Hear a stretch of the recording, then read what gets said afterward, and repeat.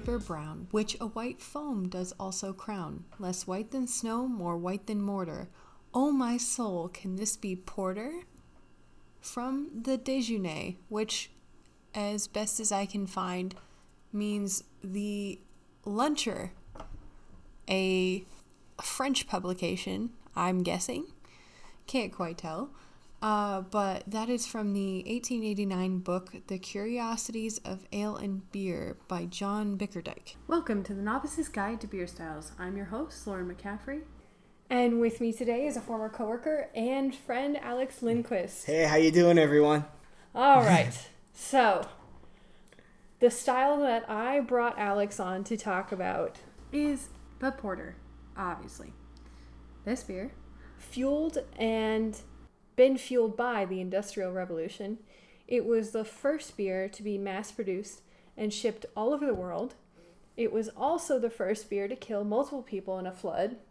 Literally, a flood of beer. I'd want to die that way. And it was a favorite of George Washington's.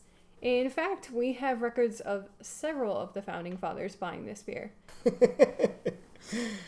It's one of my favorites, too. Cheers. I'm gonna cling to that.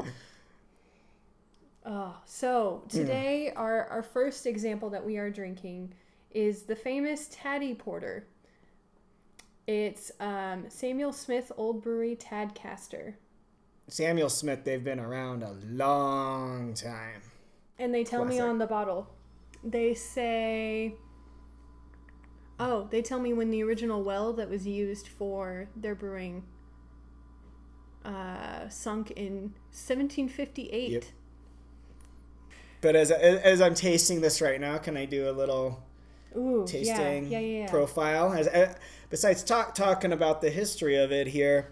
So we poured this out. I let it warm up for a minute here. You want a porter to be slightly warmer, maybe 55 to 65 degrees ish, to get some of that roasty notes out. The color here, it's really dark, but not quite black. Almost, it's like a very deep brown with maybe a smidgen of red at the very center. I definitely, I see amber when I hold it up to our light. You here. gotta hold it up to a light. It does have a transparency to it. I believe this one is filtered from that. I'd have to check on this brewery. Yeah, I do believe this one looks filtered to me. I mean, it should be. Yeah. So you got that with the head on it is maybe a light tan. It's not quite white, but a light tan, but not quite like a deeper brown that you might get from a bourbon barrel aged heavier one. And it's good retention. It's definitely sticking around, and I can tap my glass and kind of get some of it to even come back a little bit. So it's holding in those volatiles so we can get a good aroma. Mm-hmm. The aroma, speaking of, the aroma I'm getting, hang on, just getting definitely notes of like maybe some cocoa in there, maybe a slight note of fig, actually. Yeah, dark fruits are definitely something that I see in a lot of records of this style. All right, tasting this guy. I'm actually getting that dark fruit first, but then in the finish, I'm getting a sweetness actually from this, like a chocolate, maybe like a really dark chocolate, not like straight up cocoa, but like it almost would taste like maybe a English candy or something like that. Yeah. That's what I'm getting in there. Caramel, roasted toffee, that type of thing. But I definitely get roast first and then the sweetness, but there's bitter in there too. But it's balanced as it's supposed to be. This one is balanced. Super balanced. Maybe a teeny tiny bit of bitterness in the back, but not overwhelming. That's like way back. That's like the aftertaste a little bit there. Oh, it lingers just a little bit, but so does the sweetness. So it balances out. You get the sweet, you get the bitterness. It's not a very complex beer at all. You can easily just sit down at this at the pub, get yourself some sausage or brisket or something like that. And yeah, to me this one was really accessible. I was definitely into this style from the moment I tried it. Unlike some of the, heavily adjuncted lagers that are really hard to intro on. At least for me, they were. So this style, what does it mean to you personally? All right, so to me, this style is what I think of when I want to go to the pub. I know that. Like a traditional pub? Like a traditional, think like a British pub. If I'm going to sit down, even though it may not be the proper style for fish and chips or whatever, it's like, right. I think that in Chicago, where I'm from, there are so many like Irish and British style bars that are brick, and they're so cozy. Some of them have been around forever, and especially in the wintertime, you go in there and it's like, okay, I want something a little bit darker, and my go-tos are either a porter or an amber style at a pub, And I like that. And I would say this is closer to an amber for me than a stout is, for sure. Definitely closer to an amber. Even the colors got a lot of amber in this one. And with a stout, I expect it to be darker. Yes. Well, if I'm ordering a stout, I want like a meal in a glass. I want it dark. I want it heavy. I want it to sit. I want it to warm me up. But yeah, this is. Do you want like, I don't know. You want that roastiness for you? I do want the roastiness, but I want it to be balanced too. What I like about it, it's like this is balanced enough. I could drink this most of the year. I'd probably go lighter if it's over 90 degrees. But other than that, this is easily something I could drink year round. You go into a cozy pub, with your friends, and it's just one you can order, and you can drink this for quite a while too, because most porters are not very strong. Yes, and that should also be something to be used as a distinction here between stout and porter. Again, that's really something we're going to try and focus on as we go through this style, because the two are often mixed, because we haven't had strict rules with that. So people might call a stout something that is a porter, or a porter something that is a stout, but there are guidelines for a reason that really illustrate a difference. Even if you go to somebody in the industry and they don't necessarily have that, a beer judge should. Yes, very distinctly, with a blindfold on, be able to tell you the difference. Yes. Absolutely. I want to ask you more about your history with the brewing industry first. Okay, so I bounce all over the place, and I'll try to, because it's a long story, but I'm going to try and condense it here. This is actually kind of a fun story about what got me into craft beer at first. At first, I thought beer was crap. Okay, can I use PG language on this? You can go above PG. Okay. All right. So I turned 21. My buddy Scotty Zepka. Hi, Scotty. Hi, family. I know you'll listen to this once it's up. So Scotty's like, all right, Lindquist Head, you're going to like beer today. And he takes me to Sheffield's bar in Wrigley Field, a bar that's been around a really long time. It's part of Wrigley Field? Wrigleyville, actually.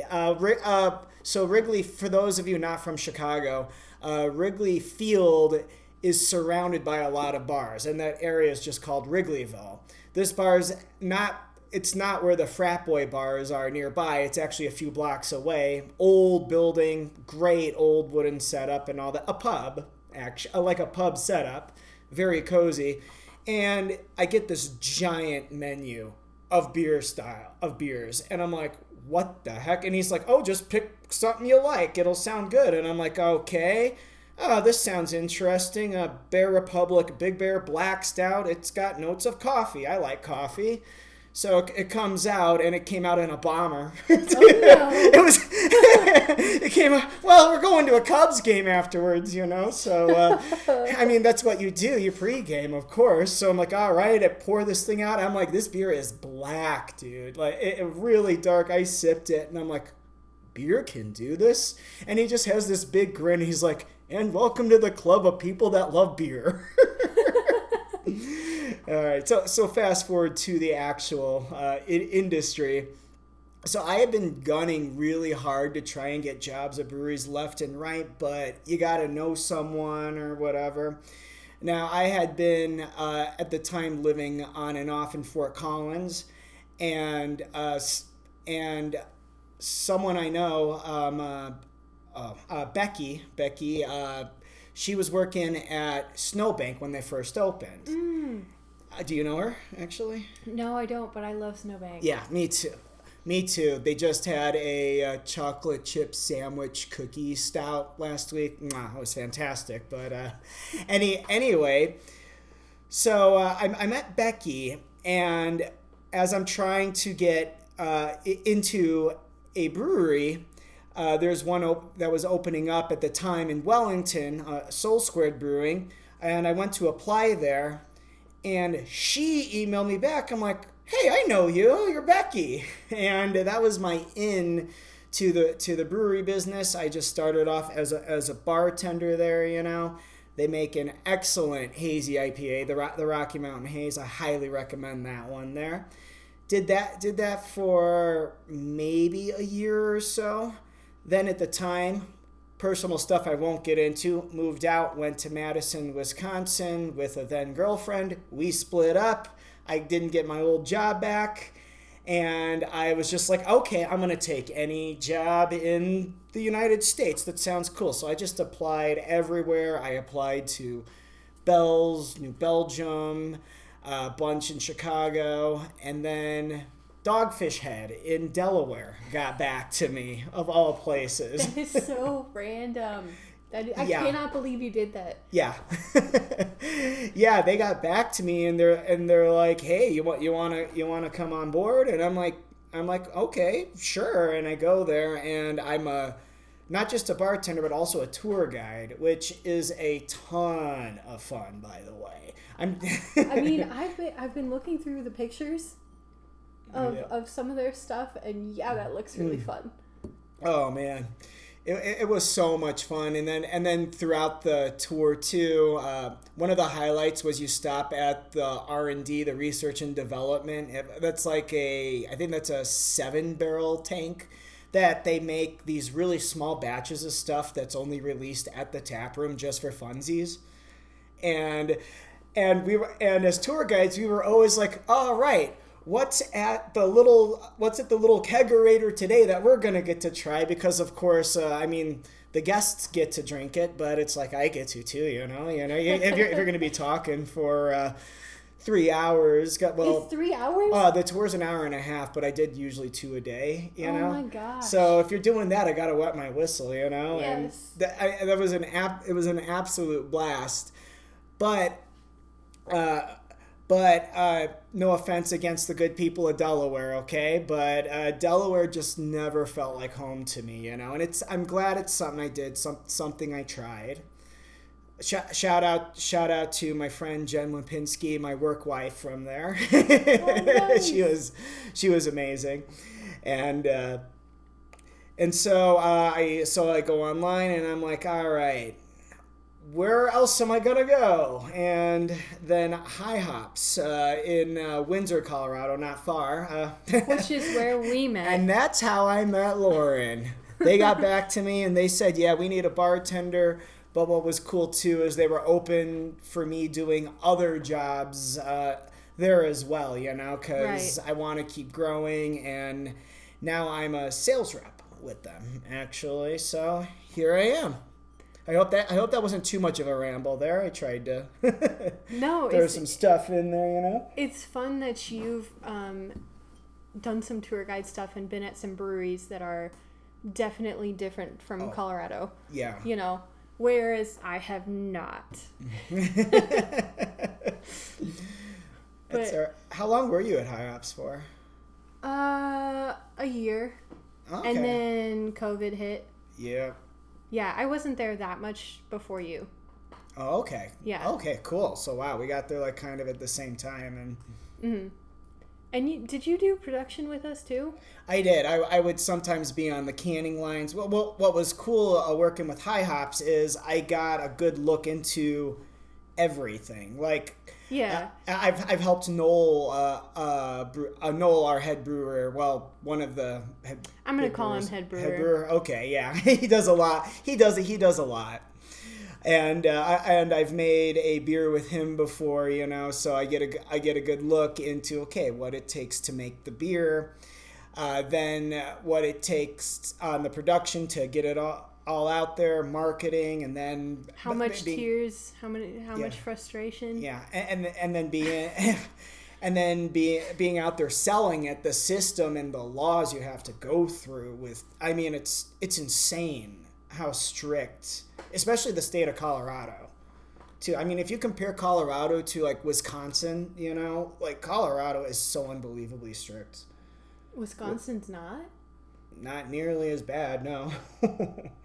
Yeah, I really... You can't quote me on that for sure. Just from what I've talked with people in the industry in Wisconsin, they actually have told me like, oof, Colorado, really? They're like, they got a lot of strict laws. Not as bad as Utah, but yeah, Utah's tricky. Oh, Utah. But they're not the only ones. No, I think it's Oklahoma has some crazy laws that they won't let go of, but Delaware did too. Well, we read the same book. Yes. Sam Calagione, the owner founder of Dogfish. Oh my God, fun story with Sam. So every Friday around 4:30, because that's before we go into the weekend, and we called it Beer 30, where we had an upstairs area that was only for people working there, and we'd go up there. And it was always someone's duty to just bartend, but it was fun, It's like you didn't mind it. It was always someone's turn. It was my turn, and Sam's up there, and then he's like, he comes up, he kind of talks like this. He almost like East Coast Italian. Hey, how you doing? And he's like, hey, what's your name? And I'm like, I'm Alex. He's like, hey, Alex, nice to meet you. Your beer's empty. And he just pours a beer at my empty glass. He just pours a beer in it. He's like, there you go. Oh my God, it was great. I'm like, really fun place to work. That does sound fun. Yeah. And I saw the picture of it looks like a metal sculpture playground. Oh, that would be the tree house. The tree house was it's been so long since I've done the tour. It was at it was one of those big festivals out there. Burning Man. That was it. It was at Burning Man, and the artist didn't know what to do with it. They built it for that, and they're like, okay, someone want to buy it off me. And Sam goes, that thing is so cool, I'll buy it for $1. He bought it for $1. What? Oh yeah, but here's why he got it for $1. Because disassembling it, shipping, and reassembling it cost thousands. Oh my God. That's why. So he bought it for $1 with a huge asterisk next to it. Well, it looks really cool, and I want to go. It's awesome. When it was, they actually had it where you could light a fire at the bottom. It would pump steam through it, and they had a whistle that you could toot, and the spokes would actually shoot out the steam. Oh my goodness. See, that's really fun. All right, Dogfish Head is a place you should go and check out. I mean, if you're going to do a thing in Delaware, you should do that. Yeah. Yeah, I would be down. I hope it hasn't changed too much with the new ownership. Oh, with Sam Adams? I don't think they're going to change it too much, actually. It seemed like the two were friends. Yeah. Yeah. The two owners have known each other for quite a while. They know each other, and they know, too, that their marketing and what they're known for it's so different. Yes. So different, and there was a big all all co-worker meeting. You know, because if I would have said employees, anyone back at Dogfish Head would have killed me for that. It was coworker, not employee. Ah, I see. Yeah. So an all coworker meeting. Jim Koch, the CEO of Boston Beer Company, Sam Adams was there too, and just fielding questions. And he stated how much he knows about Dogfish Head's following. Okay. That they're different, and he's like, we're not going to change it, but we're just putting in some money to make sure that we stay afloat, can properly get the beer out to where we need it and all that. And he wanted to be as hands off actually as possible. I mean, I felt like because he started as a microbrew too, he kind of had a better understanding than the companies that have not been microbrews for 100 years. He did. He knows. I know he also started in the same spot that Sam did, where like you had crazy struggles and. Oh yeah. People weren't interested in trying something new, and you had to push. Oh yeah. I mean, I didn't even know what a craft beer was till I was 21. I knew only because I was here in Fort Collins. Oh yeah. See, in Chicago, I turned 21 in 2006. Like, the only thing we really knew was Goose Island, and that was about it. Yeah. Okay, that makes sense. Mm-hmm. Yeah, but, oh yeah, and more little funny stories. Just with that meeting, the meeting started out with Sam wheeling this cart full of growlers of beer at 9 a.m. From where? Like just... Oh, the tap room. Just from the tap room? From the tap room. He's just wheeling in growlers. Oh, my goodness. He's wheeling in growlers full of beer. And then he's like, oh, this is the way to get a meeting started.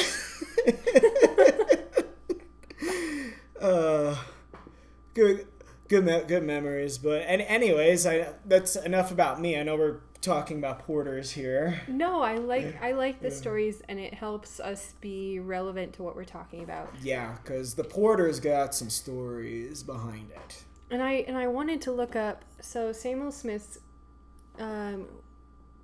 this is an import. Yeah, Samuel Smith's. They're out of England.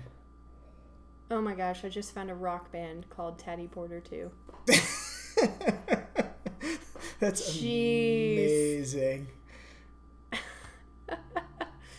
That's amazing. But this is our one import for the day for porter because I don't have access to very many. Okay, so they do add cane sugar to this guy. Okay. I could see that. But what's interesting, though, with adding sugar, how low of an ABV it is. Usually if you add sugar to a beer, it jacks up the ABV. Depends on when you add it. Very good point. That's true.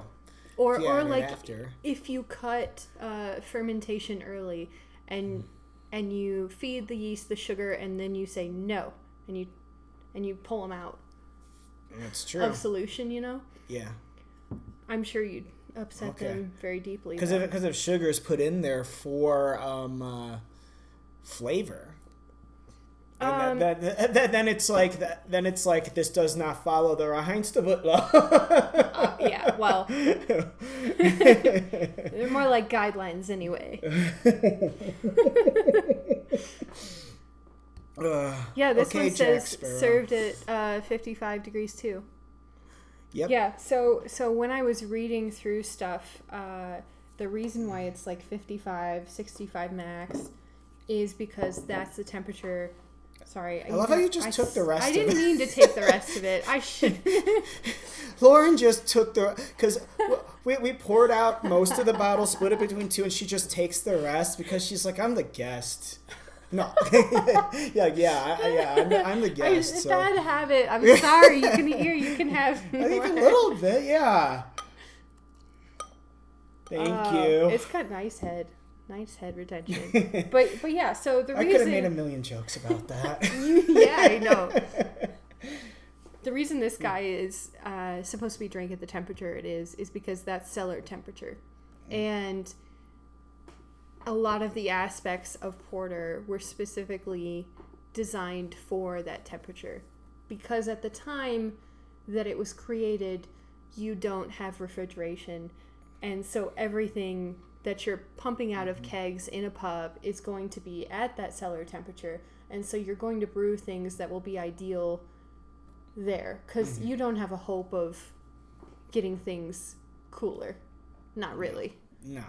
You could bury it underground and like pull from something like that, but But if you have a cellar, think like a basement, how even in summertime your basement is colder.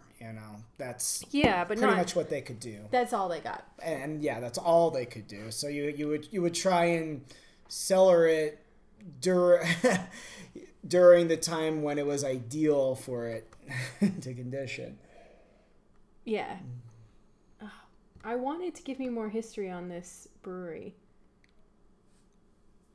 but there's not a whole lot. I guess people don't go into this like looking for more. That's a shame, because a very historic brewery. I mean, Sam Smith's beers, those have been ones that I've seen on the shelves forever, and I mean, it's a staple of anytime I've gone to a English, even if it's not on draft, like a British style pub usually has a Sam Smith variation, even in a bottle. As I go through the BJCP guidelines, this is one of the ones that is listed as a commercial example specifically of the English porter. Yes. Along with Burton Porter, Fuller's London Porter, Nethergate Old Growler Porter, RCH Old Slug Porter. Those are the ones that they say. I mean, this also hasn't been updated since 2015, but these are the ones that they say are exemplary. It is. I mean, what we're drinking right now is like the standard porter, what it should taste like. Yes. There's I mean, if you go to a bar and you say, I'd like a porter, they pour this out, that's exactly what I would expect. Yeah. And BJCP is the beer judge certification. So that's what we're talking about. That's who I'm kind of going to. But I'm also looking at the Brewers Association guidelines, which are a little different, by the way. They're also split into brown porter and robust porter, which, by the way, is not really a thing. I don't know if you saw that when you were looking stuff up. Yeah. By the way, I thought robust just meant smoked. So, okay. Yeah, I'm learning stuff too here. So when I was reading this section in the Beer Bible, oh no, it was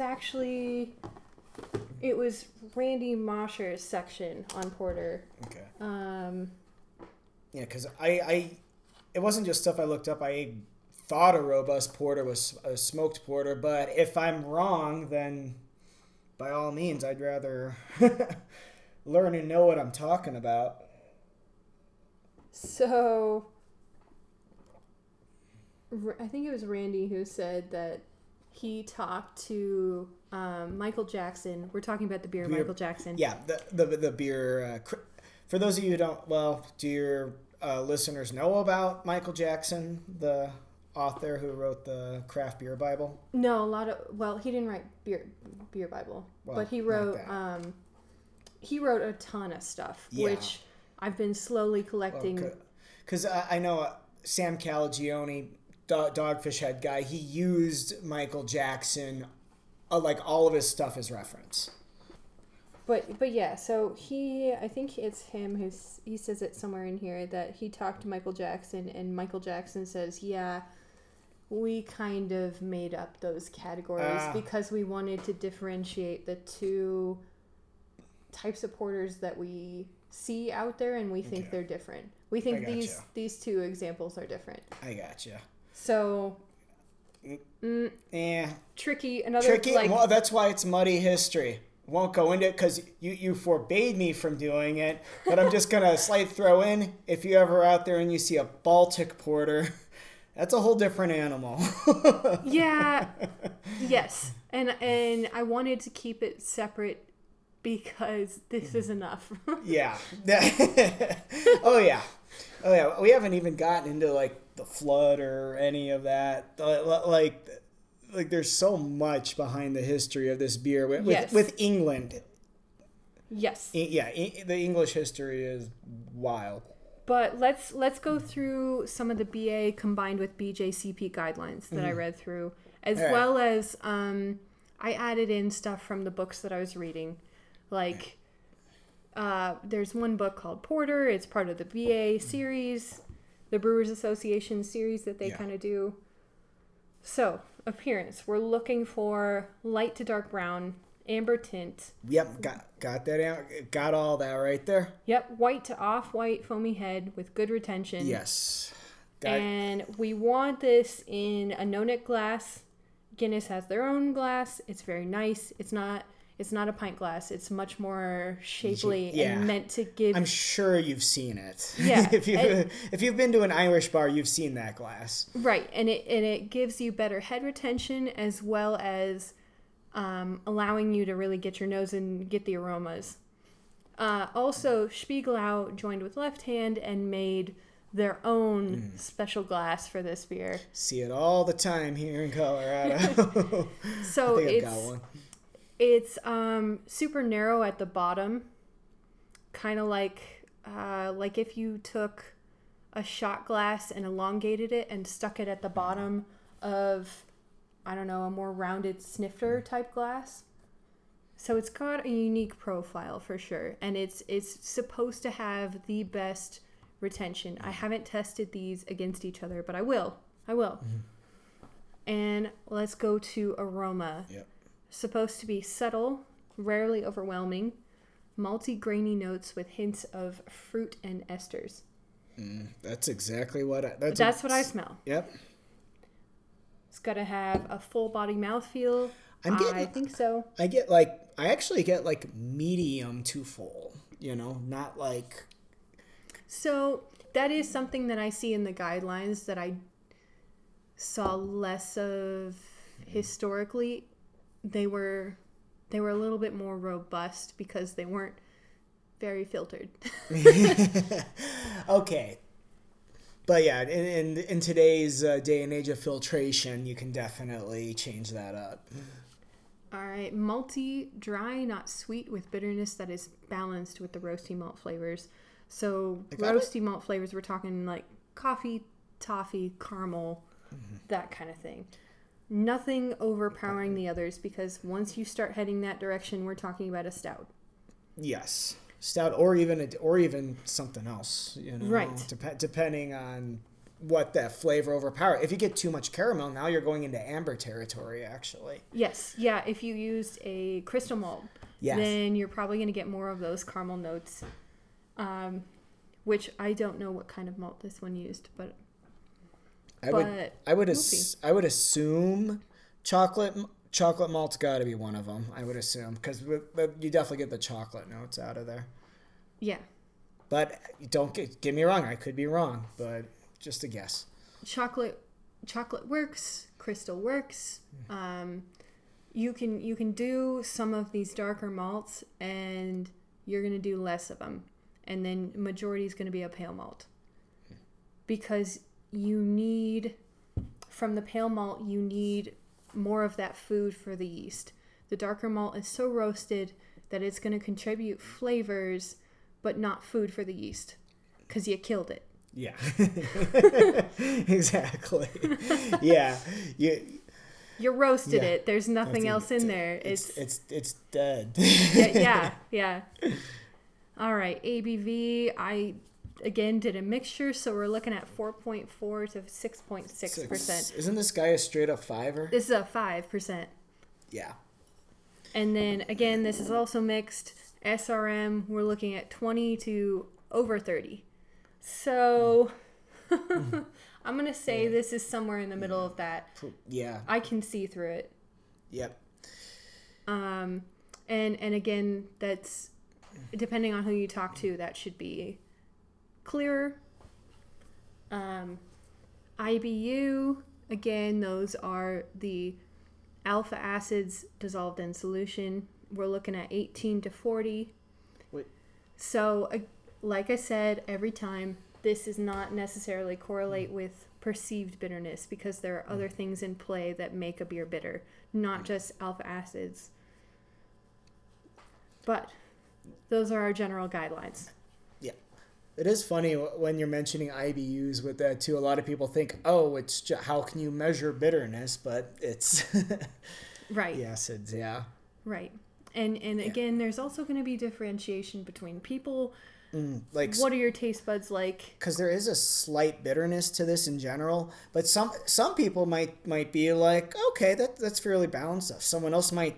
I know people who would be like, oh, that's such a bitter beer. Why would you drink that? You know? Yeah. So, super tasters are people who have more taste buds on their tongue. It's pretty crowded, and you can see this if you dye your tongue a different color, and you can see those larger cells are easy to distinguish because they're round and visible. I've got big ones. Yeah, I've actually done that test. But you differentiate between a non-taster, a taster, and a super taster based on how many of those taste buds are in a like given area.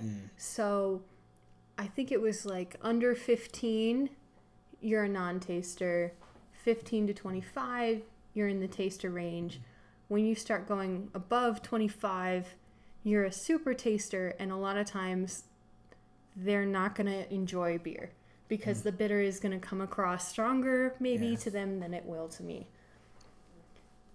Or us, I guess. That's true. Or us.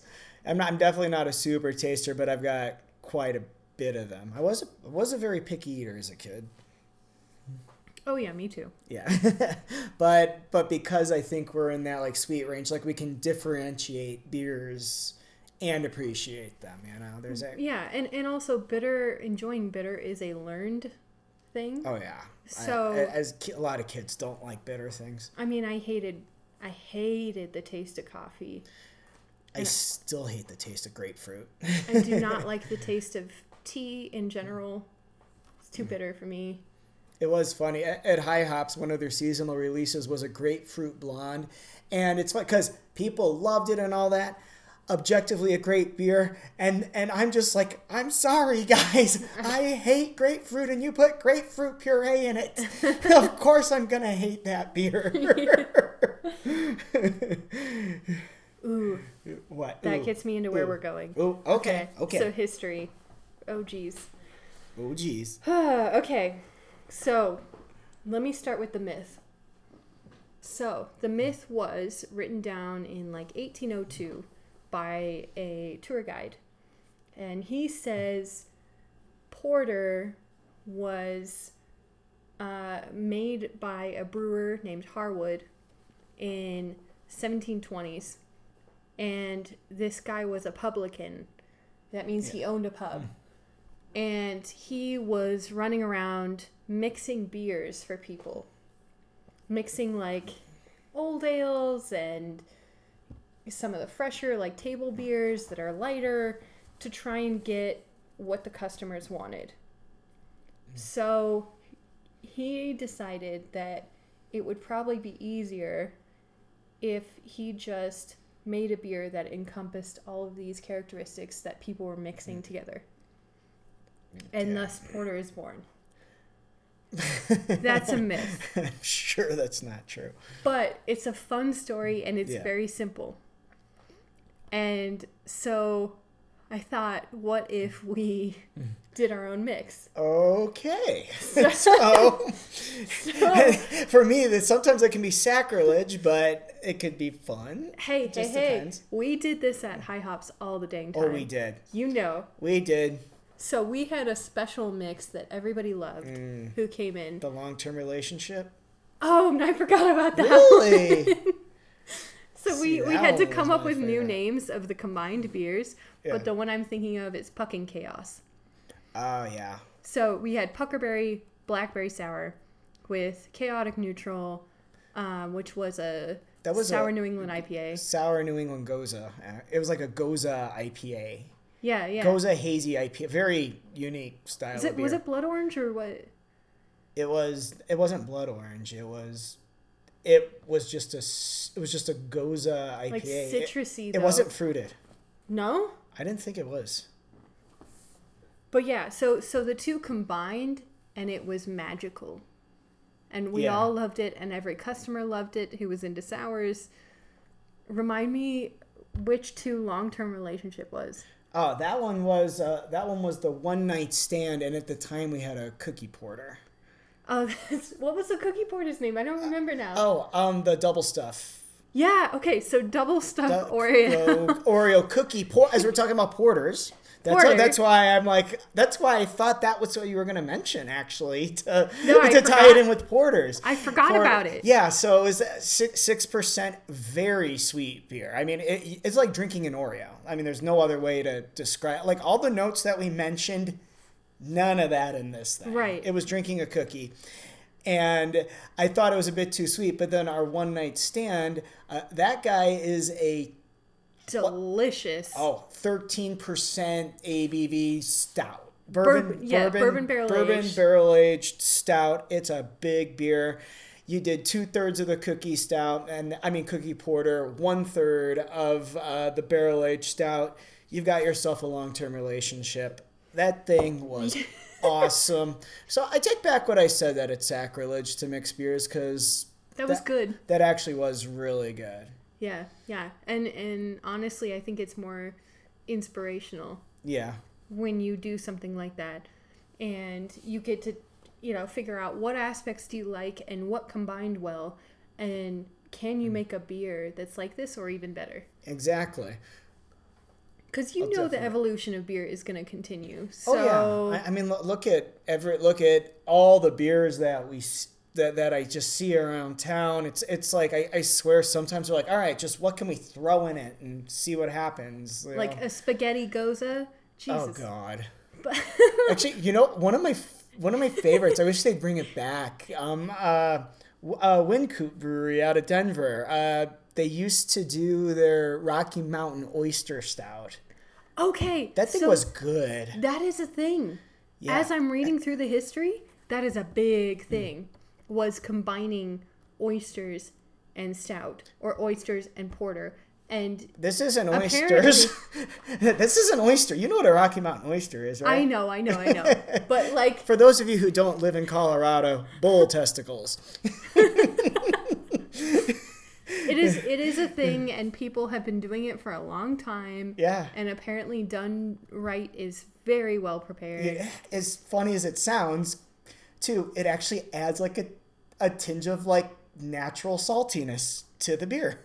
Yeah. It did. And it was so good. So as I'm looking through the history, by the way, there were oysters in there. And also, there was one brewery that put meat. I'm talking literal chunks in your beer of meat, because they wanted it to be hearty and healthy. Yeah. I mean, that's not far off. It actually wouldn't shock me if some brewery tries to do that in the near future. I think it is worthwhile, but the FDA is going to be a bear about that. I've had some stuff overseas that the FDA would never approve, so I get it. Yeah, but they'll approve Pop-Tarts, so what's up with that? I don't know. All right, okay. All right, commercial break. We're going to go pour us another beer. We will be right back.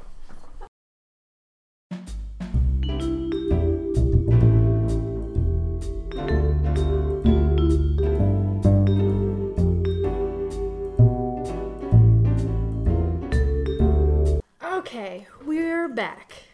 And here's what we're going to do. So, because the myth is that there were 3 different beers, and when I was reading through Michael Jackson's book, New World Guide to Beers, he lists them as pale ale, brown ale, and old ale. Old English ale in particular. Right. I mean, I've seen the two used interchangeably. So I was trying to get my hands on like import versions of the 3 of these. So for the pale ale, I have Bass. And this one oh man, are we going to talk about this brewery when we get into IPAs? Because this is like the big boy of, or well, was the main big boy was for pale ales. Bass is in Burton-on-Trent, and they have a specific type of water that makes it ideal for pale ales. So, special. That's cool. I didn't know that. Oh man, I've got a book for you. Okay, is it all about bass? No, it's India Pale Ales. Okay. And it's a fun little story.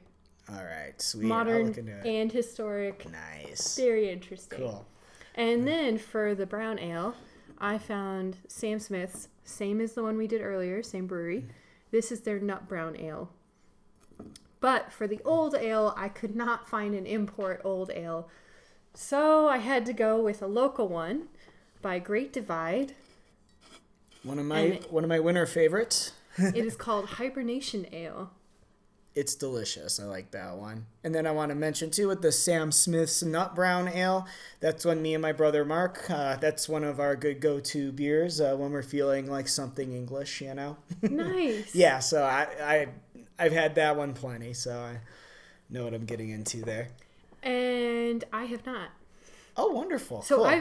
I'm pretty sure I've had Hibernation, but I have definitely not had Bass or this Nut Brown from Sam Smith. All right. So do we pour these out like a third of each, or did it say how much to put in of each style?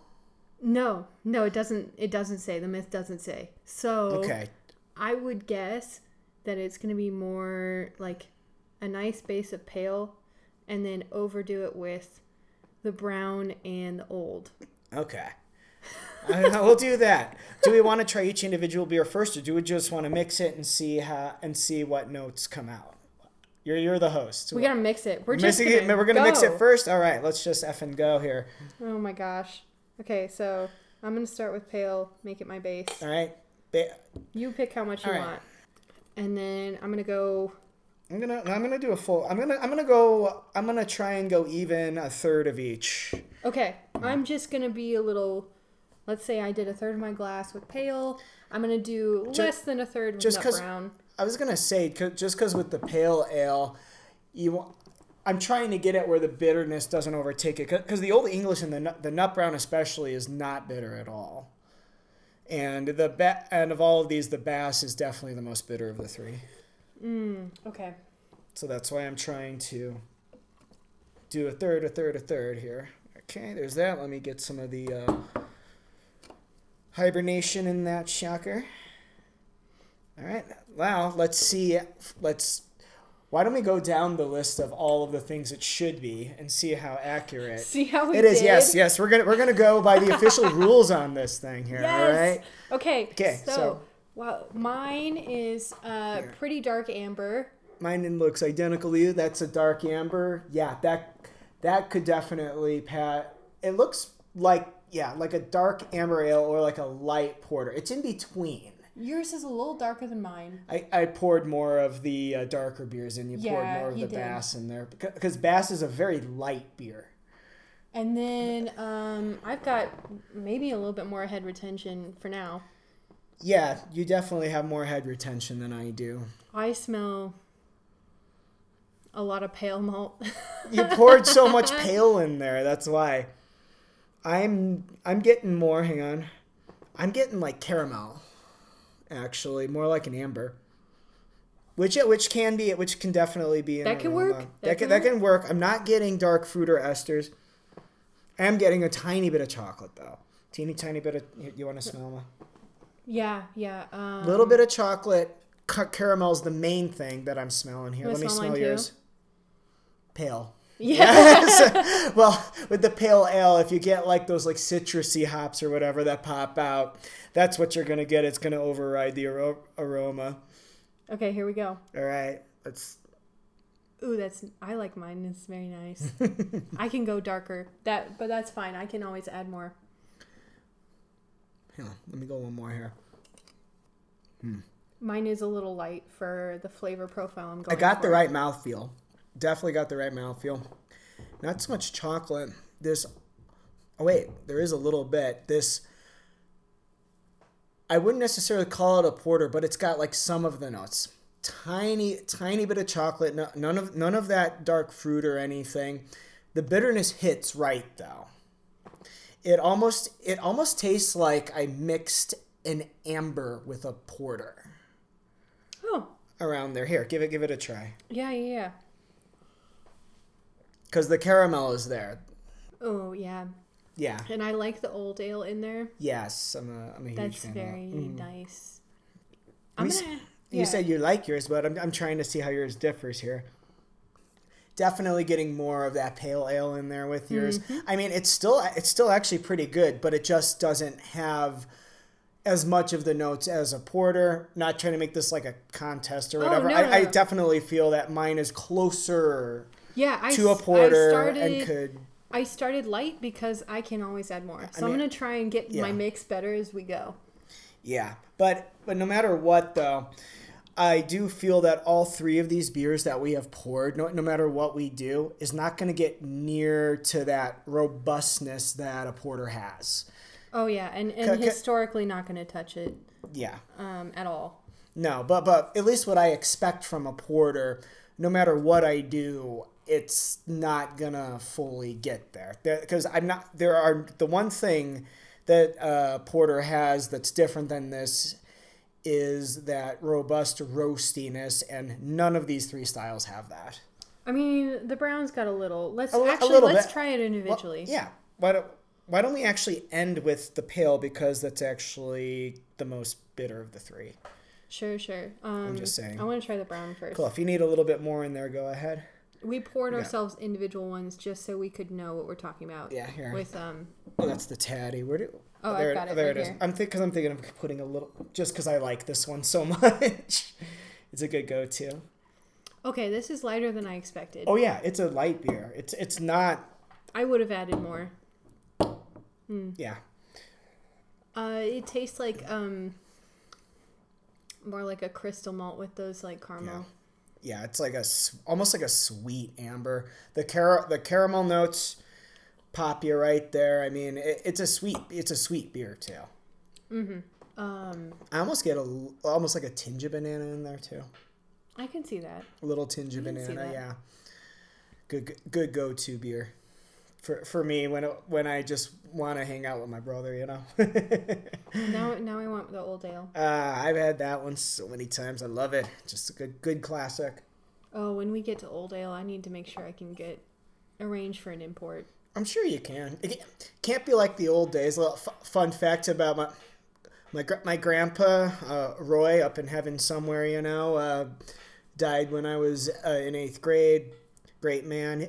He hated the American beers that were all out there, you know, like, I mean, especially in like the 80s, it was the era where it was like in the Midwest, it was all Schlitz hams, you know. Not knocking on those because I drink those too. But he didn't like them? He hated those beers. What did he like? Because his mom was from Germany. Oh, he knew. So he knew and grew up with good beer.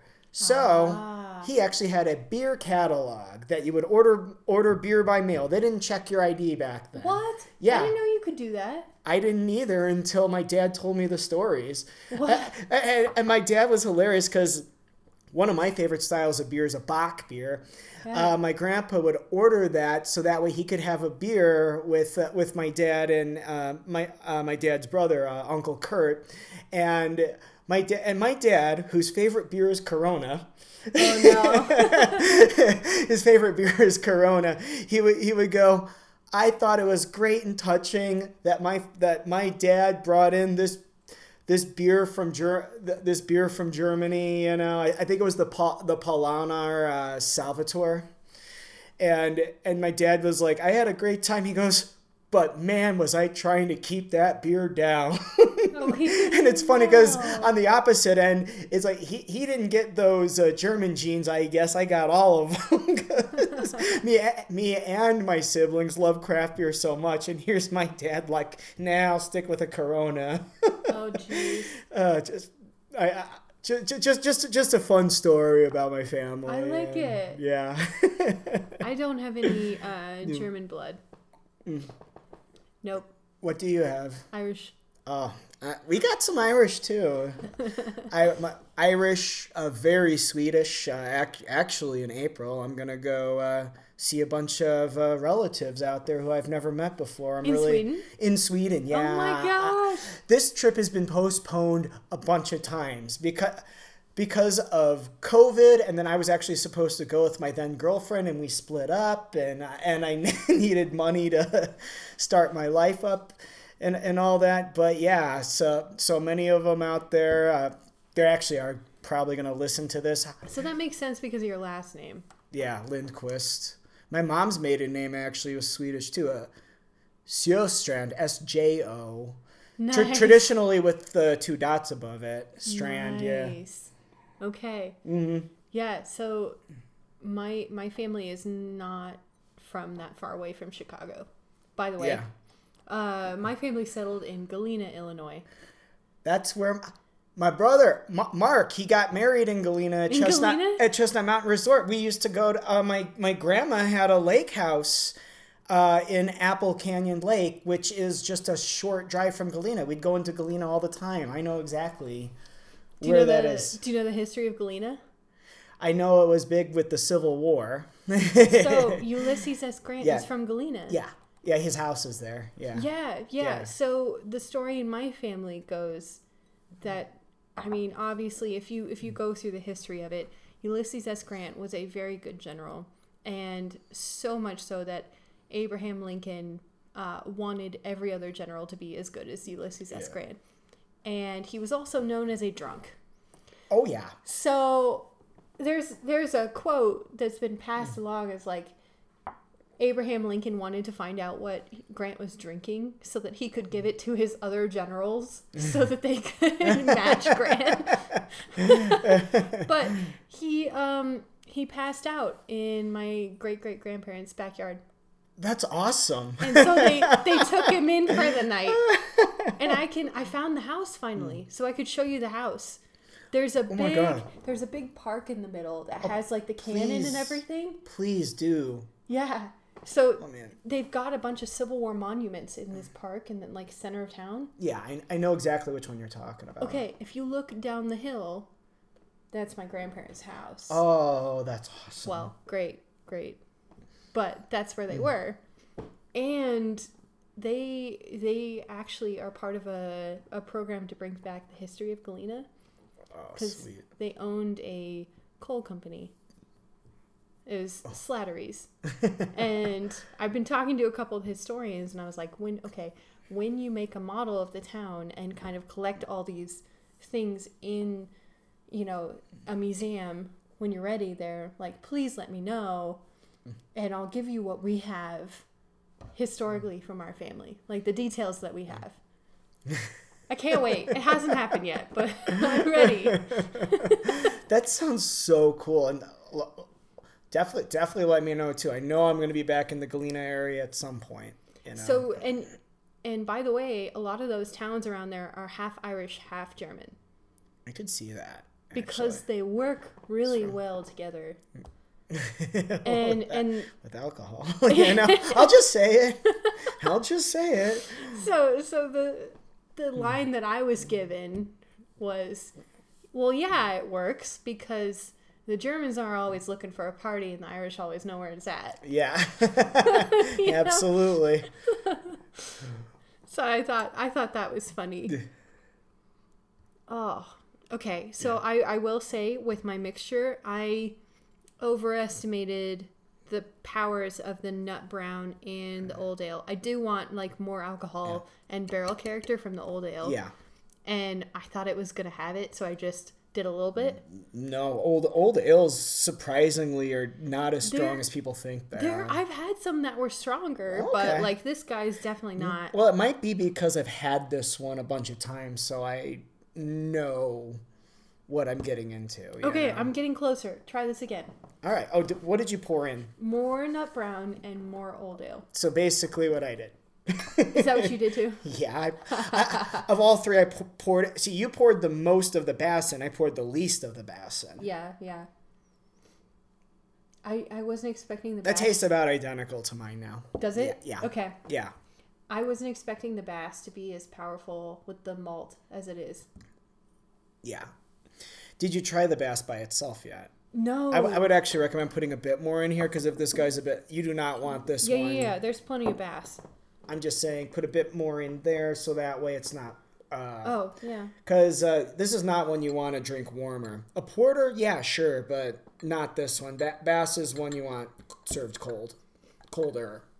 Yeah, so the Bass Triangle is what is famous in Burton-on-Trent. It was everywhere all over the town until the town got remodeled. Mm-hmm. They put in a bunch of malls where the breweries were. Oh, it's sad. It's coming back. It's coming back. But like it's a red triangle is their logo, and that was like on town hall and all over the place because I'm sure they helped finance, the city. Oh, I'll have to tell you a story about that later too. But yeah, it's nice. Like I said, So I should describe this. It's a pale ale, and I'm sure a lot of people are picturing a very light yellow or gold, and this is more of an orange, light amber. If you were to pour it could actually, it's nothing like the style. The color is almost identical to an Oktoberfest. Yeah. It's so malty, and I'm excited to try the version that's hopped. Because that could be killer. Yeah, the hopped version, yeah, absolutely. It's just not my personal preference, Bass. I could see where though they would try and mix that to make a porter. And I will say Bass has changed, by the way, from what it was. Yeah. It got bought out. Oh. So the recipe is definitely different from when it had its heyday. Yeah. We'll say. Yeah, that unfortunately that happens sometimes. That is that's what happens. But I really wanted to do this experiment. Yeah, to see how close we could get. I see where if it's someone who doesn't know beer, you could get away with it. Sure. I think. But only someone who knows beer, like you and I, could definitely tell the difference. Big time. It's not roasty enough. No, you need the roastiness, and none of the three beers that we used. There might be an old English ale out there that has that roastiness character that might make it more similar, but Great Divide's Old English it isn't. It's a very balanced beer with no roastiness whatsoever. Yeah, yep. I do like it though. It's one of my good go-tos in the wintertime. Oh, I'm enjoying it. And in the mix, I like the mix even more. Definitely like it more. I do like the mix too. With all three mix, I do have a soft spot for the nut brown, though. I do like that. I know if you don't like your beer sweeter, then you might not like it as much because it's definitely on the sweeter end. And right. And some of those English styles are a little sweet for me. Yeah. Where I'm like, it's definitely a yeast characteristic for those ales. Yeah. But I would prefer some more barrel and bitter to balance it out. I was gonna say, especially when you're talking about barrel, getting some of those notes in there, God, it's some people hate that. I'm like, no, give me all of that. Yeah. I'm into it. Cool. So what we moving on to? Okay, so let's go past the myth. All right, past the myth. So we went into the myth. It could pass. Now, what actually happened that we have more evidence for is that the first mention of the word porter in reference to beer is in 1721. So before that, we do have a couple mentions of entire butt beer, or just butt beer, or entire beer, and that is spelled every which way that you can imagine.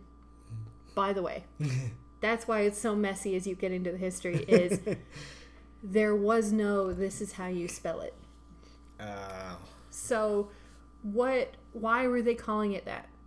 Okay, so entire, what they're referencing is when they're doing the mash and they're pulling the wort, so the liquid with all of the nutrients to feed the yeast from putting all the barley in a boil soak. When they're pulling off of that, they would do 3 different pulls at least. Could be like up to 5. So the first pull that you do pulling the liquid off of that malt is gonna be the one that has the most nutrients in there. And then you do it again, weaker, weaker, weaker, weaker. So when they say entire, they're saying we took all of those pulls of the wort and we put them back together and we used all of it in one. Because what they were doing previous to this is the first pull would make this type of beer, second pull would make this type of beer, third pull is going to make this type of beer. So like weakest, if I'm on point, was called table beer. It's for everybody to drink all the time. Mm-hmm. You're thirsty, here you go. This is not going to mess you up. You can keep working, and also you can be slightly hydrated, and it's safe because it was boiled. Yeah. And you're not going to get a disease from the water. By the way. Butt beer. So why was it called butt? So they're storing it in these casks that they're calling a butt. This sounds like a Beavis and Butthead sketch right now. Check it out. This is called a butt beer. Yeah, really. But anyway, me and my juvenile antics. Yeah, I mean, less fun when explained, but still. Mm-hmm. So, originally, what we have that leads to the porter is a beer. We have a brown beer. So, we're using a brown malt to make the wort. And the brown malt was popular because it's really cheap. Because it's really easy to malt. Yeah. So what they're doing is they're malting it for like 5 minutes at a really high temperature. I don't remember the exact time. So let's say like 5 minutes compared to an hour. Oh, yeah. So 5 minutes, really high temperature. You burn some of it. Some of it's just brown and some of it's just, a little darker. You don't really have to put a whole lot of effort into controlling the temperature. You can use straw or peat or whatever wood washes up on shore to roast this malt. So it's going to be a random temperature, and it could burn really hot or not quite as hot, but they're going to get it brown, and in that way they're going to kill a lot of the starch and the enzymes we need to cut the starch down so that the yeast can eat it. So the yeast doesn't have a whole lot of food from the brown malt. But they didn't necessarily realize this because they couldn't measure what's coming out. So what they did do is they would fill a barrel with water and they would fill one with wort to try and compare like which one's heavier to get an idea of, how much are we getting out of this malt. But they didn't have a way to measure it yet. in the 1720s we're talking about. No gravity readings or anything like that. Yes, exactly. So they are aware that it's fermenting differently when they use this malt, but they're not aware exactly how lacking it is. And this also means that when they ferment it, you're getting a lot less bubbling and activity. So as the yeast you're having all these chemical reactions and the yeast is eating all of the sugar and everything, if you're doing a lighter malt, you're going to get more activity out of the yeast because they have more food. And so it's going to bubble up and foam out of the top of your fermenter, right? But if they have less food, then fermentation is going to be less active and it's not going to bubble as much out of your fermenter. That also means that it's not going to get as hot. So it's going to stay cooler in your fermenter.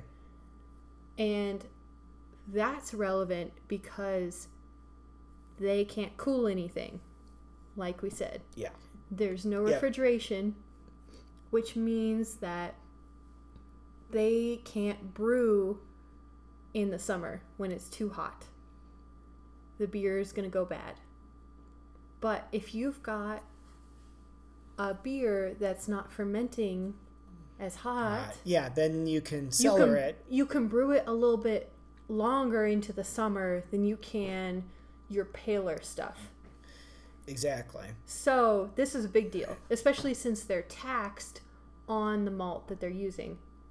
So they're going to use the cheapest malt, save some money there. They can brew an extra 2 months, by the way, save some money there. So, like, to give you an example, if we're talking about brewing a pale ale, they're going to brew, they're going to brew from October to May. For porter, they could brew from September to June.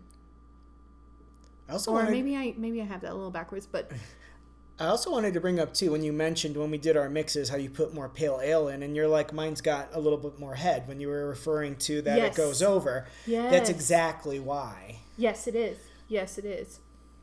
So they've got an extra 2 months here. They're starting in September and they're going into June. With the pale ale, they can't go past May. And even May is sketchy in the English climate. So that's a big deal. On top of that,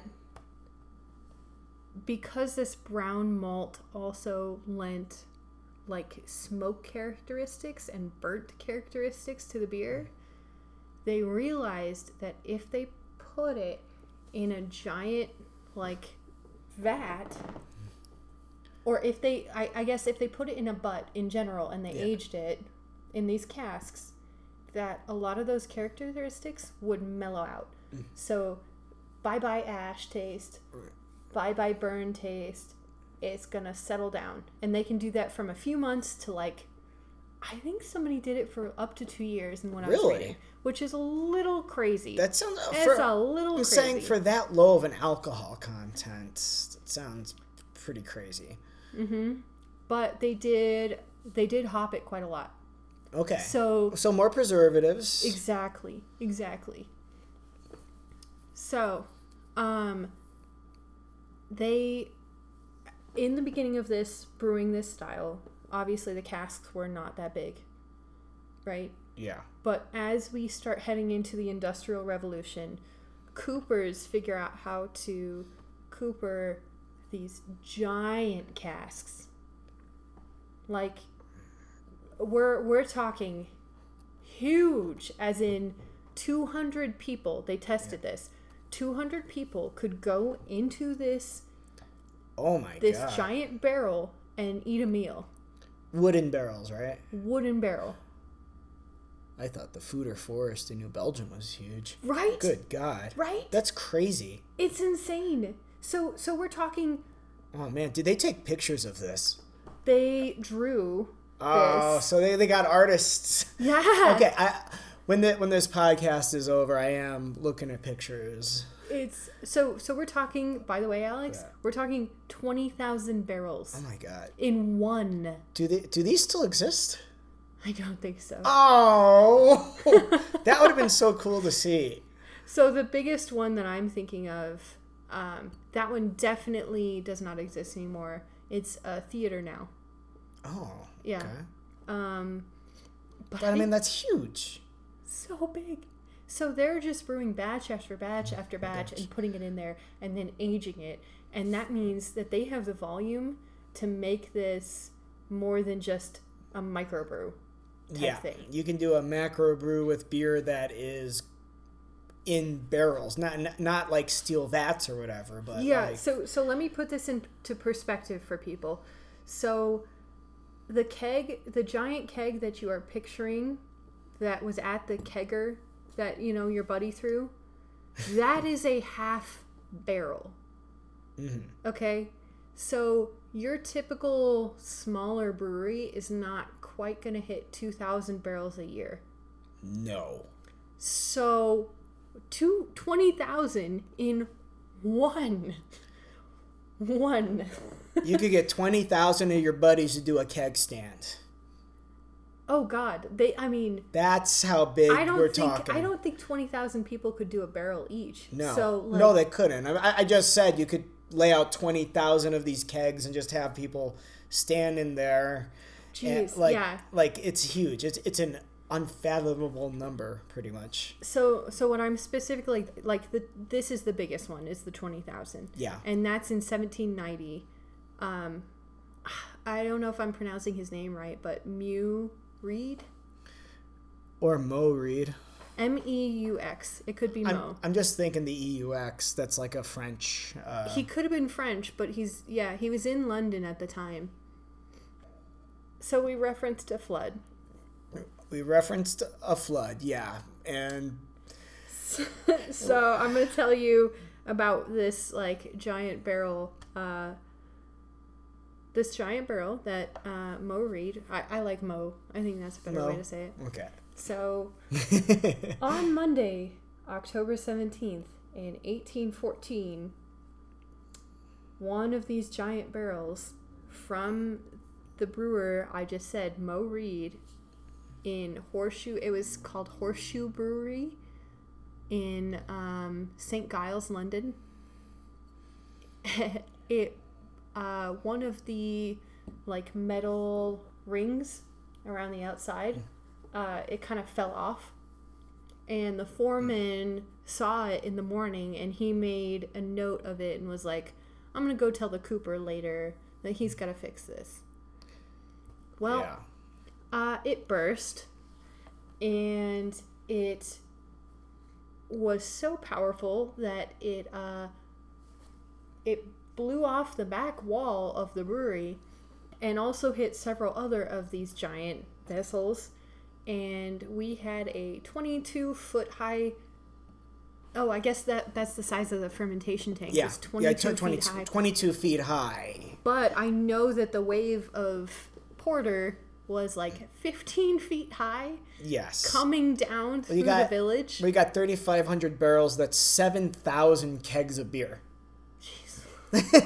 7,000 kegs of beer coming out through a brown tsunami. Yep. Pretty much just taking everything out with it. I mean, I don't think it's the water's just sitting there. It destroyed these buildings that were but these buildings are where a lot of the poor, impoverished were. These were made out of what they could find. They were so flimsy. This is not a rich area of London. No, it's not. We're talking, think like Dickens, everyone's miserable type London.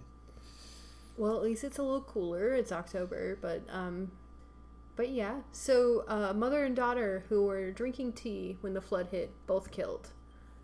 Basement of another house, there was an Irish wake being held for a 2-year-old boy who had passed away the previous day. All 4 mourners killed. That's she's scrolling down. She's scrolling down right now as we're looking at this, and there's a 19th century engraving, and as it's showing people like drowning and all this, one guy is floating in a barrel and he's holding a mug of beer. That's terrible. I mean, that's terrible, but at the same time hilarious. I mean, it almost seems like a meme or something from back then. that just caught my eye. Meme. That just caught my eye, and I just think that's hilarious. There's a dog surfing on a plank too. Yep. This is an engraving of the event, and it's this giant cartoon. Yeah. And so there was also a pub called Tavistock Arms, and there's a barmaid in there, and she was trapped under the rubble too. 3 brewery workers were rescued from waist-high flood waters, and another was pulled out from the rubble. But obviously this left a huge mess, but people had free beer sitting in the streets. Yeah. So they took out their mugs and they filled them. And there's record of one more person dying of alcohol poisoning days later because he saved a bunch of this and he drank too much. Too much free beer. Man, this is like that Simpsons episode when Homer reminisces about his best day when the Duff beer truck crashes and he's dancing in the beer. So the Times writes on the 19th of October, so 2 days later in 1814, the bursting of the brewhouse walls and the fall of the heavy timber materially contributed to aggravate the mischief by forcing the roofs and walls of adjoining houses. Oh, geez. Wow. And yes, people did try to sue the brewery, by the way. And they tried to bring the corpses of the victims to use them to get money. They were just ahead of their time. You know those bodies exhibits now that museums do? Yeah. This is just the original version of that. Oh, jeez. Okay, so how much damage was there? Well, in today's terms, it's about 1.25 million. Pounds. That's British pounds. Yes. Which actually would be more in United States dollars. At the moment, but not... Well, not back, but at the moment, if I'm just doing exchange rates. But it changes constantly, so I wouldn't even bother. Okay. Because they'd have to do that exchange rate from back then to today's dollar instead of that exchange rate of the pound to the pound today. That's true. Yeah, it's so they lost. It's a lot. They lost a lot, and they did get compensation for the barrels of lost beer from the government, but they were not insured for all of it. Of course. At Dogfish Head, they actually have a fermentation tank made out of Palo Santo. They use it for their Palo Santo Marron beer. It's so good. It's really good. You know how some people like to burn Palo Santo for that incense smell, you know? Mm-hmm. Imagine that, like cinnamon-like quality in a beer. I mean, I would drink it. It's really good. It's such a great beer. But they have this tank sealed off in this like airtight space, you know, that if CO2 leaks or whatever, they have alarms going off or whatever, you know. I mean, that's how careful they are with giant tanks like that nowadays. Which, like, people have definitely died. A lot of people have died from breathing in CO2 or falling into a fermenter full of CO2. Yeah. You don't make it. It doesn't go well. In fact, I was reading one story of a brewer climbing in after his worker who had gone in, and they both... Oh, no. They both died. I feel bad, but that was not a smart move. I mean... Just say, no, it's like if you fall in the fermenter and you're... Because the CO2 just, like, sinks, you know? It's like you're just... Yeah, so it's at the bottom there, and when you fall in, you're at the highest levels, even if the door is open, and it's not going to dissipate because it's not coming through the top. No. Not very much. Like, if it's under pressure, sure. But you also don't always have those doors at the bottom. Yeah. Which would be, like, the only safe way to maybe get you out. Yeah, if that. Oh, man. If that, yeah. So we don't mess around with CO2. No, that at Dogfish Head they very much strictly told us that. They're like if that alarm goes off, you hold your breath and you get the F out of there right now. Yeah. CO2, carbon dioxide, I should add. Yeah, we breathe it out, not in. Right. It doesn't go well when we do it wrong. Yeah. It just hit me. Because of what the actual definition of a bunghole is. When we were talking about the butts, a beer, I could have made a bunghole joke too. You should say what a bung is. A bung is it's when you're talking about a bunghole, that's like the spout at the bottom of a barrel when you're gonna tap out a beer. Yes. Yeah, a lot like when you see in old-timey movies or whatever, when instead, because you know how today we have draft systems, back then they would just have the barrel just like lodged sideways or whatever in the bar, and that spout, the base of that spout is called the bung, and the hole of what it was used for is called the hole. So it's a bunghole. So the Beavis and Butthead joke, bunghole, or whatever. That's where it comes from. So when we're talking about butts of beer, I'm like, oh, I could have made a bunghole joke right there. Totally wasted opportunity. Okay, so I should get back to the history. We're not talking about the flood anymore. So the flood happened. But right after that, we're hitting this level with porter where it's being exported all over. Everywhere the British go, so does the porter. Because the Navy is going to revolt if you don't feed them some beer. They're going to lose their minds. They already are being pushed into, they don't want to be in the Navy. A lot of them were criminals who were given the option of losing their lives or going to jail or be in the Navy. In World War II, my grandpa was in the Navy, and he said it was very lonely out there. So beer is kind of important to that. Mm-hmm. And if we're exporting something at this volume that we're talking about, where they can send out thousands and thousands of barrels on these ships, first of all, when they first started sending it out, it was very cheap because the ships wanted weighted things to help with the balance of the ship. So they're not charging very much for these barrels because they're helping with their balance. Yeah. And on top of that, there's so much extra that can go around the world, and people are enjoying it in these other countries. Ireland's enjoying it. Ireland gets it right away. Yeah, of course. Like, it's being shipped to the U.S. U.S. is enjoying it. Like I said earlier, George Washington loved this beer and got thousands of gallons shipped in. Mm-hmm. He also supported local breweries after, they got pissed off. At the UK. Yeah. They're like, we can make this here at home, It'll be fine. Yeah. So that's one of the reasons King George kept saying, "You'll be back." But yeah, so anyone who's seen Hamilton, this stuff is making it everywhere, especially those colder climates where it's much more enjoyed than, the hotter stuff. Yeah. So, like, I'll give you an example. In the U.S., the first brewer actually was in 1760. First brewer to try and brew porter. Really? It didn't go that great. He didn't. I mean, he had a couple guys brewing who didn't necessarily know what they were doing. Yeah. I mean, especially with something like porter. One of them supposedly worked at a brewery in Edinburgh, so...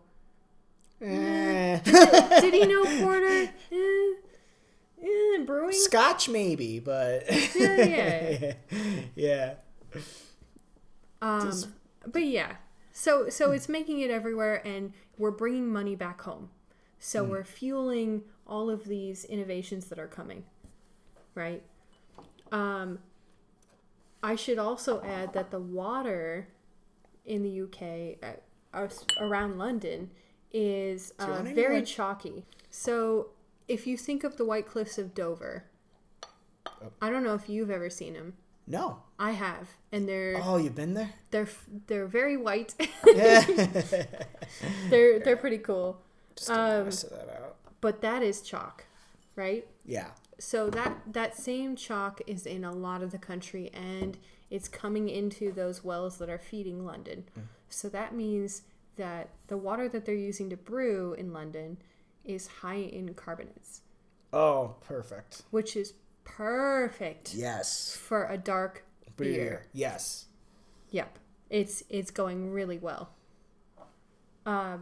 So they have all these ingredients to really make this the first big boom of beer, like worldwide boom. Yes.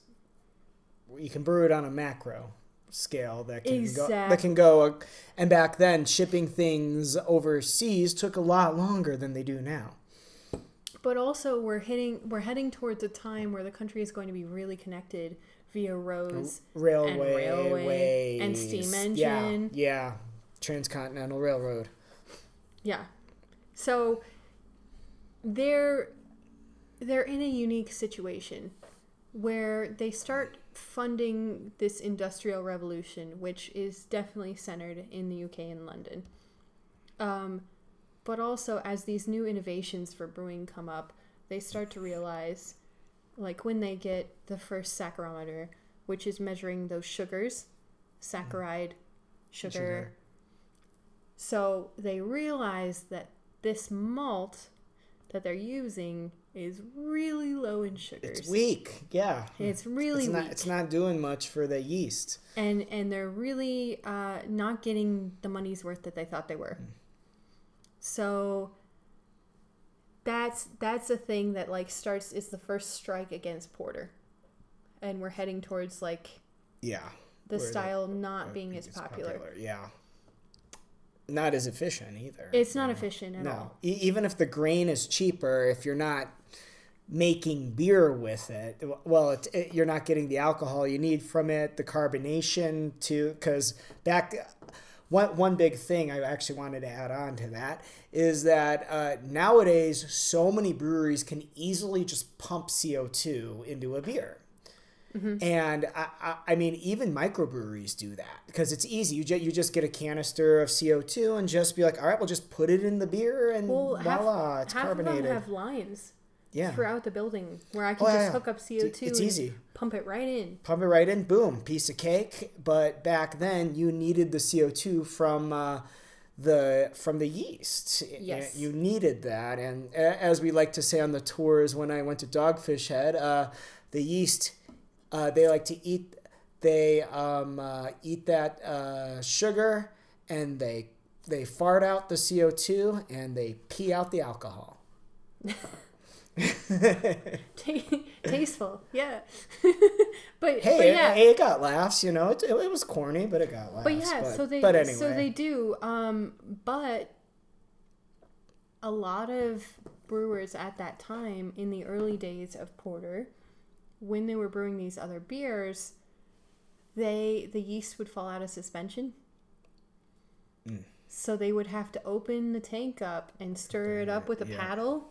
And so they're letting in oxygen. Yeah. Yep. Oxygen makes your beer bad.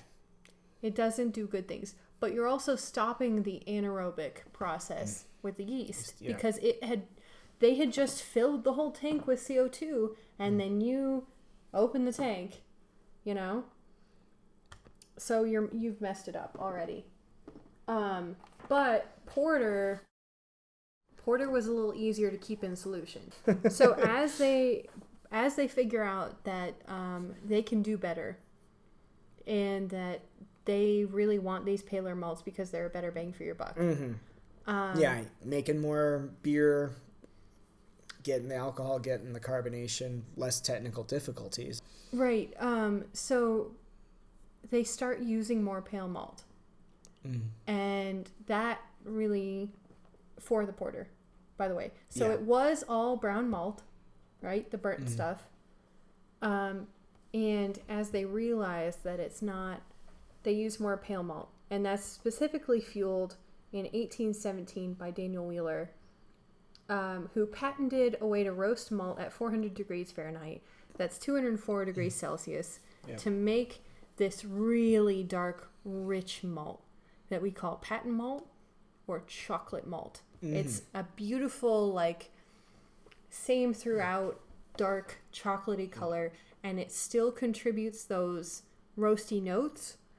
But if you only use a little bit of it and then you use majority pale malt, then you get the flavor plus the fuel for the yeast. What's cool about that chocolate malt too, if you ever visit a brewery, sometimes they'll let you like try the malt or whatever. That chocolate malt actually tastes like cocoa. Oh, actually, I have really some here. You do? Yeah, from High Hops. Nice, yeah. and it's true, and it does wonders for dark beer. It really does. I mean, every dark beer should have this malt. I mean, you can do it with some of the other malts that we have now, but this one creates this is the darkest. And I mean, it's still used today very widely. Yes, but they only use a little bit. It's for color. It's for character. It's not for fuel because you killed most of the barley. No. It can't contribute any of those starches for the yeast to eat, and it can't give you any of like it is the enzymes either. I mean, you would almost use it. I mean, not in a way to like herb the beer, but you almost use this malt as you would use a hop. But during the mash and the boil, because it is for the color and flavor. Now I should clarify that Mr. Harwood, by the way, who was in our myth, he was a real brewer, and he did use half brown malt and like half pale malt. So there were brewers who were using not just brown malt, but brown malt was the majority. Yeah. Like majority of porter brewers using just brown malt. And that's from the recipes that we can look back on that were recorded. Right? So the porters that we're drinking right now, not made from brown malt. Not made from brown malt. No, they're made from one of these darker malts with majority pale. Yeah. So that creates a problem here for people who are used to the flavor from just brown malt. Yeah. Because it's not the same. Exactly. And this is why the history is so muddy behind it too. A porter we're drinking today probably didn't taste the same back then. Oh, definitely didn't taste the same. Definitely not. So what people would do to try and copy that taste after the change in malt, they would add things like burnt sugar and licorice and like whatever else to try and recreate that old recipe. Well, they also wanted the darker color. They wanted it to be the same as it was. Well, it is. Like, I mean, I know a different style, but one thing that really threw me off, but it's weird because it tasted like one, was the first time I ever tried a white stout. Oh. Like, it pours out and it looks like a pale ale, pretty much. I mean, this thing is a light-looking beer, and then I'm sipping it. I'm like, how is this roasty? And it had a pretty thick body too, like because it might be a psychological thing. If I were to do a blind taste test, I would have drank it and be like, yeah, that's a stout. But because of that color, it's like I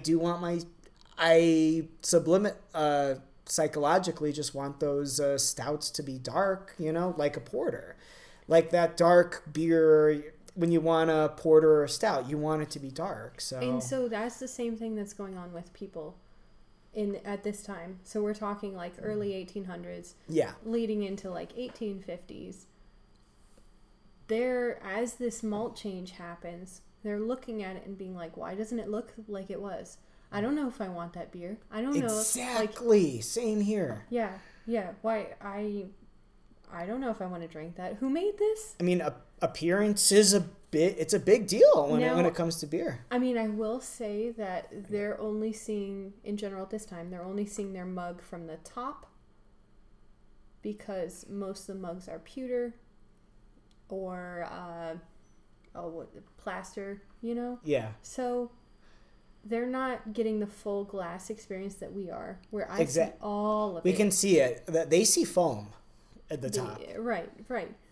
And I mean, as we go through the Industrial Revolution, yes, glass got cheaper and pubs actually had it. Yep. But at the beginning of this style, definitely not. Oh, I realized I didn't talk about the name. So how did we get from calling it butt beer to calling it porter? Well, these brewers would employ porters to send their beer around. For those of you in the United States, not overseas, a porter is pretty much a UPS worker. Yeah. Like they carried everything from letters to stuff off the ships. This is a whole guild of people at the beginning of this story. Mm.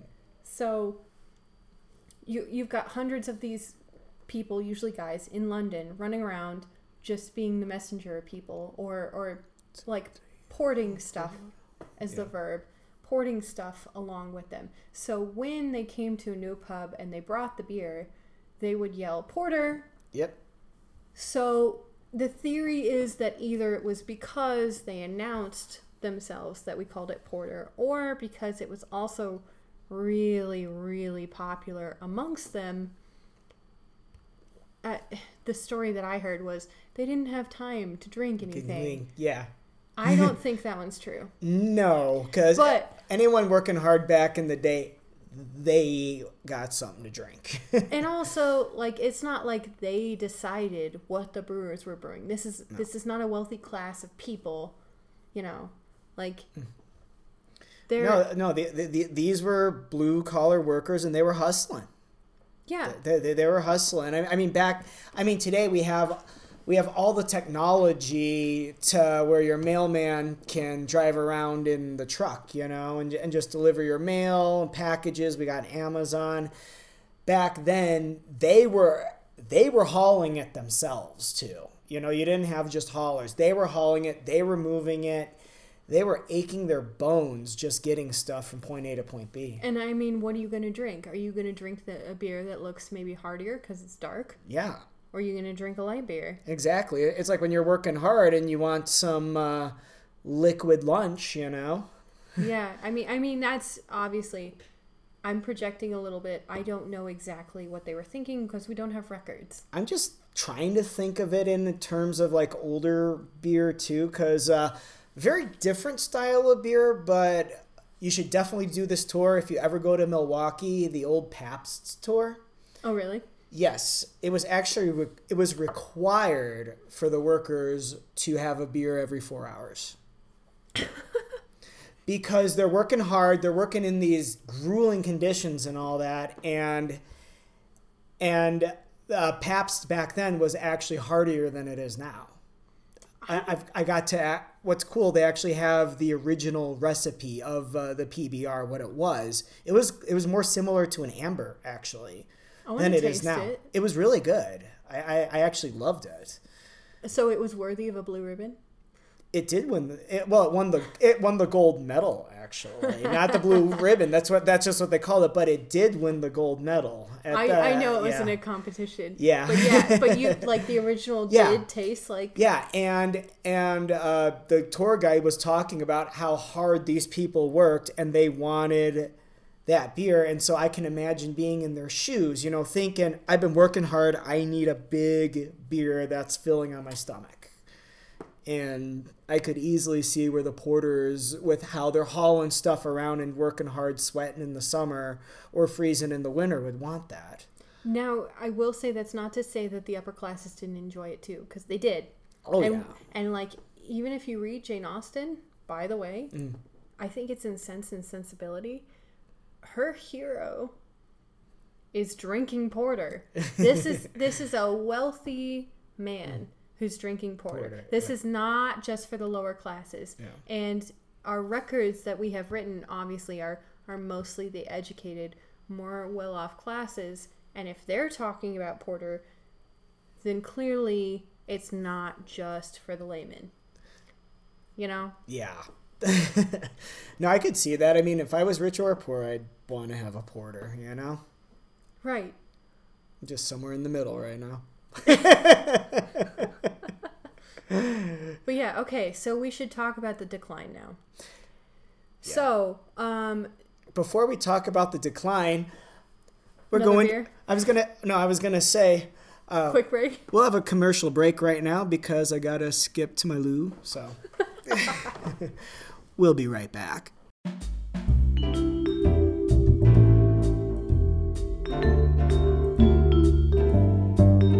And we're back. Okay, so we're giving ourselves another beer. Mm-hmm. This one is American Porter. I actually first tried this when both of us when Lauren worked at High Hops.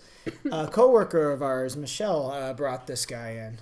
Oh, okay. So this is Peanut Butter Milk Stout by Belching Beaver Brewery. Wait, this isn't a porter? Oh my gosh, it's not. Oh, jeez.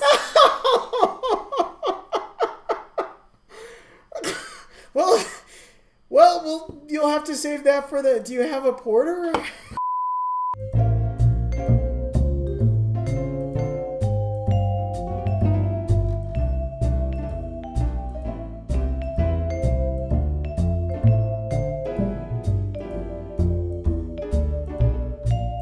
And we just got back from the liquor store.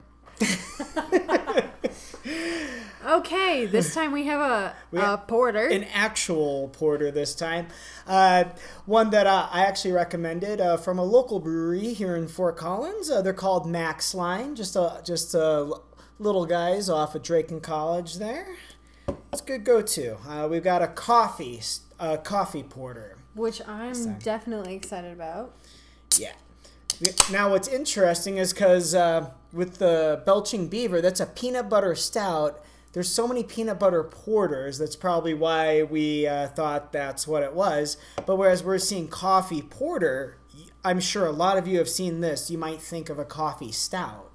So in a way, we're the beers that we got kind of reversed the flavors that you would add to the style. Sure, in a way. Yeah, I was thinking of Liquid Mechanics Peanut Butter Porter, which I did look for and did not find. Yeah, and I was looking for Denver Beer Company's graham crackers. We didn't have that. And that one's a good one too. Mm-hmm.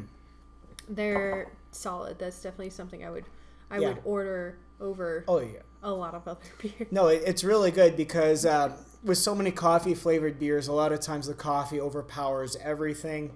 The coffee is way more subtle. It actually helps with the bitterness, the slight bitterness that you would get from a standard porter, but it also adds to that robustness that you want as well. But it's not nearly as bitter as a typical stout. Whereas you see so many coffee stouts out there, but a lot of times this coffee will just make the stout more bitter. So coffee is actually a great ingredient to add if you're going to flavor a porter. I mean, I've had plenty of coffee stouts too, and this one is much darker than any of our our normal beers. But I'm holding it under. I cannot see through it. I'm saying I am holding it underneath a light bulb. At the bottom of the glass, it's a little amber. You got that little tinge of amber. You will not get that in a stout. But I can't see through it, so no. it's definitely not typical. Not typical. This is a smaller brewery, probably not filtered, and if you're going to put coffee grounds in it, that's going to darken your beer automatically.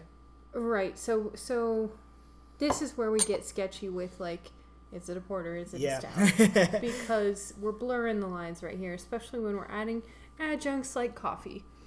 Mm-hmm. It gets tricky.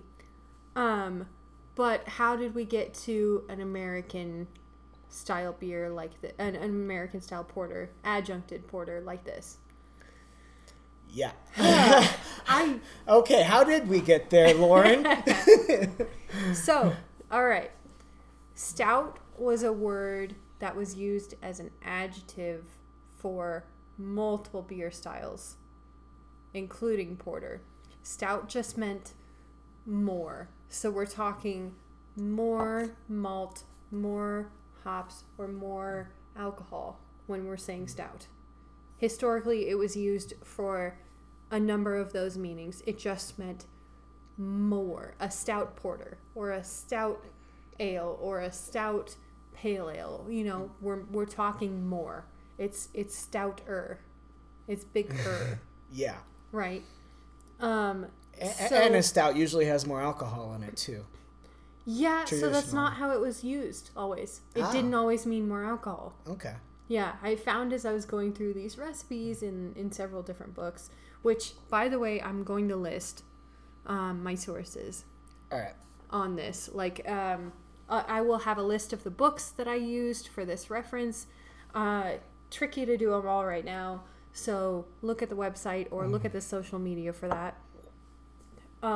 But yeah, stout just meant more, and brewers would use it different ways. Publicans would use it different ways. It gets really tricky there. So when we're looking at even a brewery like Guinness started with porter. They did, yes. But as they go on, they start defining more of their beer as stout. So they still had porter, but this one was stout, a stout porter. Yeah. So it started to take over, really.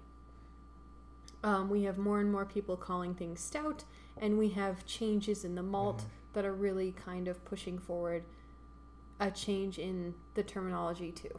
Yeah, because people don't see it as porter anymore because it's different. Mm-hmm.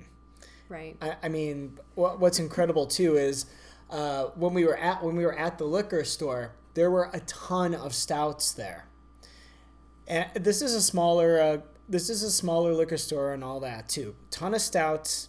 There were only 2 porters in the whole liquor store. Yep. Just 2. This one and Breckenridge Vanilla Stout. I mean, Vanilla Porter. You did it too. I did it too, damn it. And that one's a nitro. Yeah. Which is a little different as well. This one is not. This is definitely CO2 here. But just the fact about how like stouts like really are much more present when it's coming to dark beer as opposed to porters nowadays, you know. Yeah. They didn't even have an international one. Right. I mean, of course they had Guinness and a few other darker beers. They had a Bock as well, but no porters. Yeah. And so that's something that started to happen too as we go through, like, you have the porter in the UK, in London, until about the 1950s.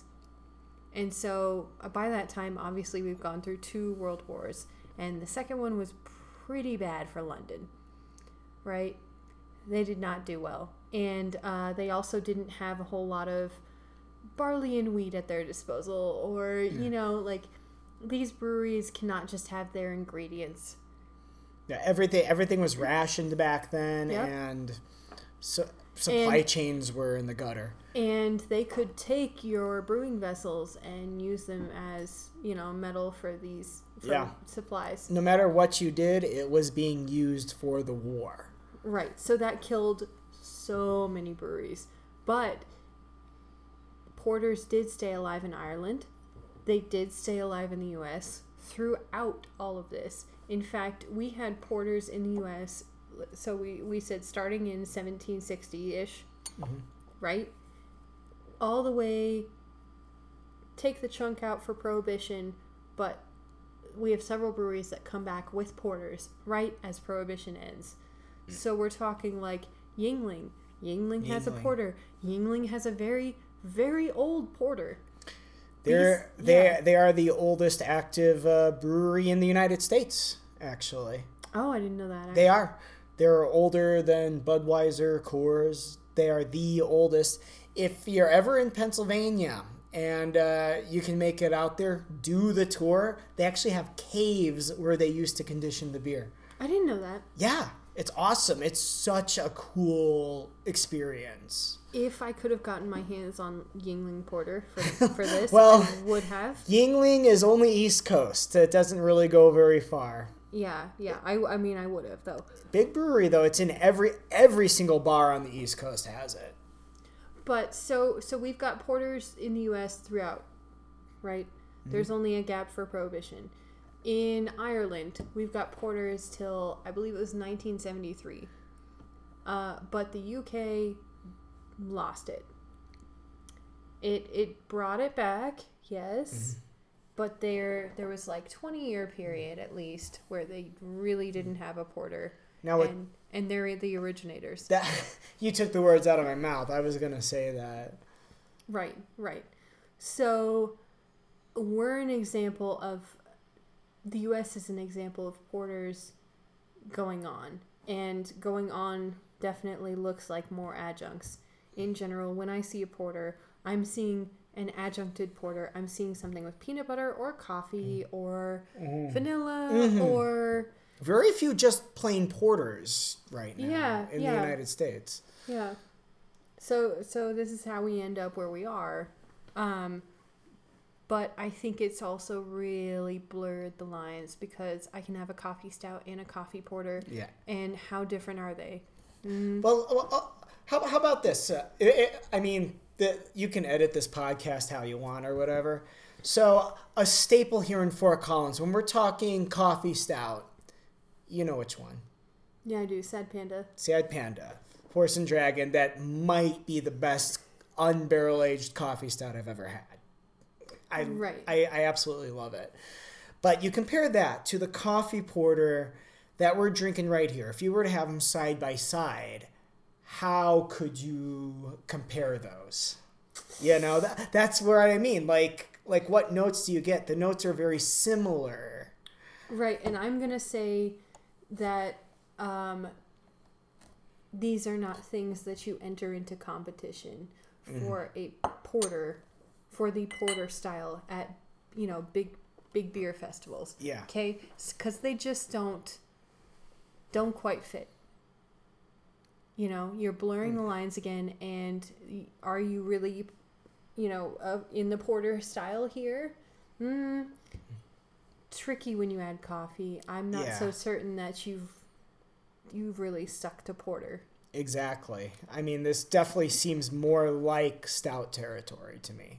If you were, but that's where the history gets so muddy and all that, and you have a lot of people, saying different things, or like they repeated stories that weren't true, like that 1802 story. That's where it gets tricky, and every single beer that I've looked into has had a fun story that's super clean and also not true. And then you get into it and it's muddy. It makes for great stories though. It's like yes. Like that. It's like that movie Big Fish. Oh, fun. Actually, because I know we're wrapping up all the history and all that, but a question you asked me at the start of this podcast, I'd like to hear your perspective. What do you think of when you think of a porter, Lauren? I think of the porters that I've had, so like Black Butte Porter. Okay. That was one of the first ones that I had, and that I saw consistently at, different pubs. I think of Nitro Vanilla Porter from Breckenridge. Okay. Well, I find that interesting how you and I have like different things, like, because you use like specific examples. I talked more about atmosphere. Yeah. And when I know it's weird when you say porter, a place I haven't been to in a long time, I actually think more like Coopersmith's. Oh, fun. Believe it or not. Coopersmith's is a local pub here in Fort Collins. And again, a Cooper is somebody who makes the barrel, right? Yep, exactly. So we talked about the Coopers failing with the porter. The porter and flooding everyone. So I mean, I don't even know how they made those so big. How the Coopers made these giant. Well, it was the Industrial Revolution. They got creative. Well, this is 1790, so we're not even in full blown Industrial Revolution, are we yet? So, wow. That's they also didn't have Netflix to keep them entertained 24/7. So what are you gonna do? Are you gonna drink? Yeah.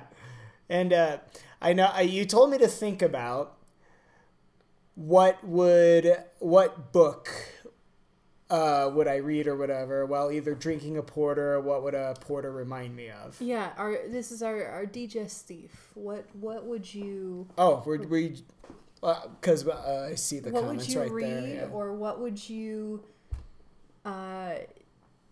compare the porter to? Either one. I was gonna say, I know I'm thinking like Mary Poppins, actually. Yeah. You know, very standard British. I think it's something that Mr. Banks would have drank. I know the book and the movie are very different. Right. I've got my degree in film and all that, but I think like a very British thing. As far as a book goes, maybe if I was reading like Good Omens or something. You know. Ooh, okay. You know, because Good Omens has such a British humor to it. It's almost like Monty Python-esque. That's like something I could read in a British pub, you know, sipping on my porter and just enjoying the humor behind it and all of the footnotes that make fun of Americans. You want to hear a random porter fact? You ready for this? Yeah. One of the guys from Monty Python opened a porter brewery. Which one? I mean, I have to look back through it. It failed, so it's not around. No, I need to know this because I love Monty Python. I'm typing in Monty Python porter beer, and I'm sure something's gonna pop up here. Porter maybe beer. It's a little obscure. No, that's okay. The internet is full of stuff. Was that Black Sheep Brewery? I mean, I honestly don't remember. I just remember reading it. Oh, Terrence Oblong, I think. Oh no, there can be a recording to Monty Python's Eric. I'll have to go look that up. Now, isn't that great? Yeah, that's amazing. So perfect. So it's like, okay, they're thinking the same thing. So yeah, that would definitely be me. Something so incredibly British, but like old school British. Don't get me wrong, love Harry Potter. My brother had a Harry Potter themed wedding, but I think more like old school British. With British wry humor or absurd humor, you know. The actor was Terry Jones, by the way, who opened Penrose Brewery in 1977. What about you? Okay, so for me, I'm going to go to an author. His name is Glenn Cook. And his story is he was military, U.S. military. Okay. And they spend a lot of time, by the way, waiting, sitting, waiting.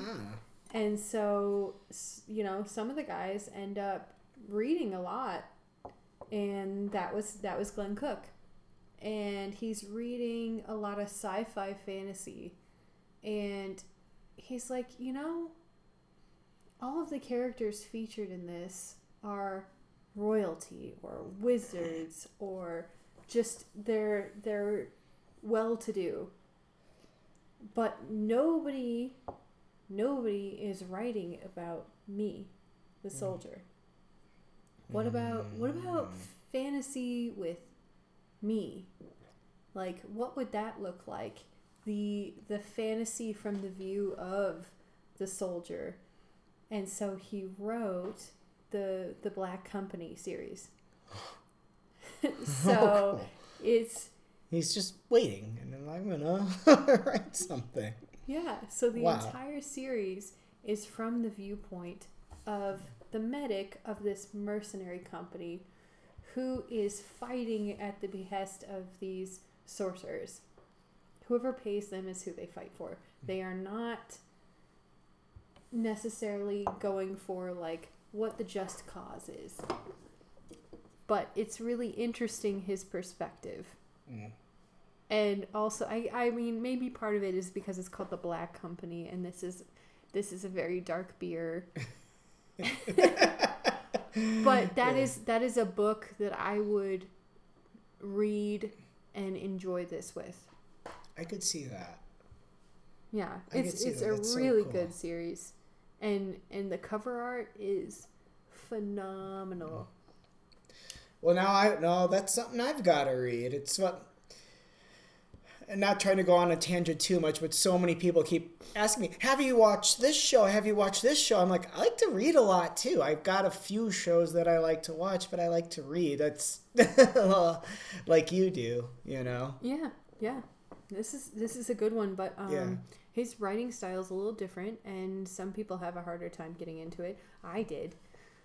But the content was fun. Like when you say it's a harder style, like what do you mean by that? Is it like old Victorian? No,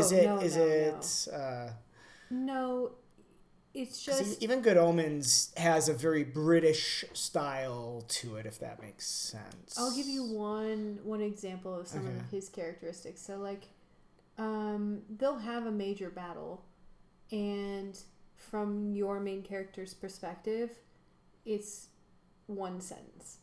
So he'll be like, yeah, we fought him, we won, blah, blah, blah. He doesn't describe the battle. He's much more interested in what's going on with his brothers. That almost sounds like Kurt Vonnegut style a little bit when you're saying that.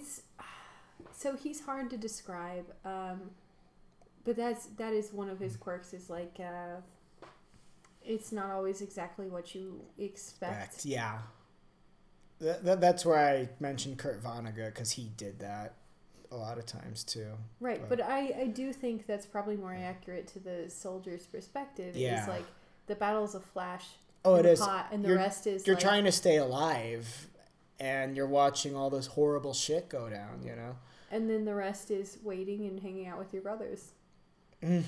And pranks and this has novices. They are your brothers when you're out if you want to reach out, definitely find us on social media, and if you want to donate me a beer or whatever, support the podcast, we have a Patreon and a coffee.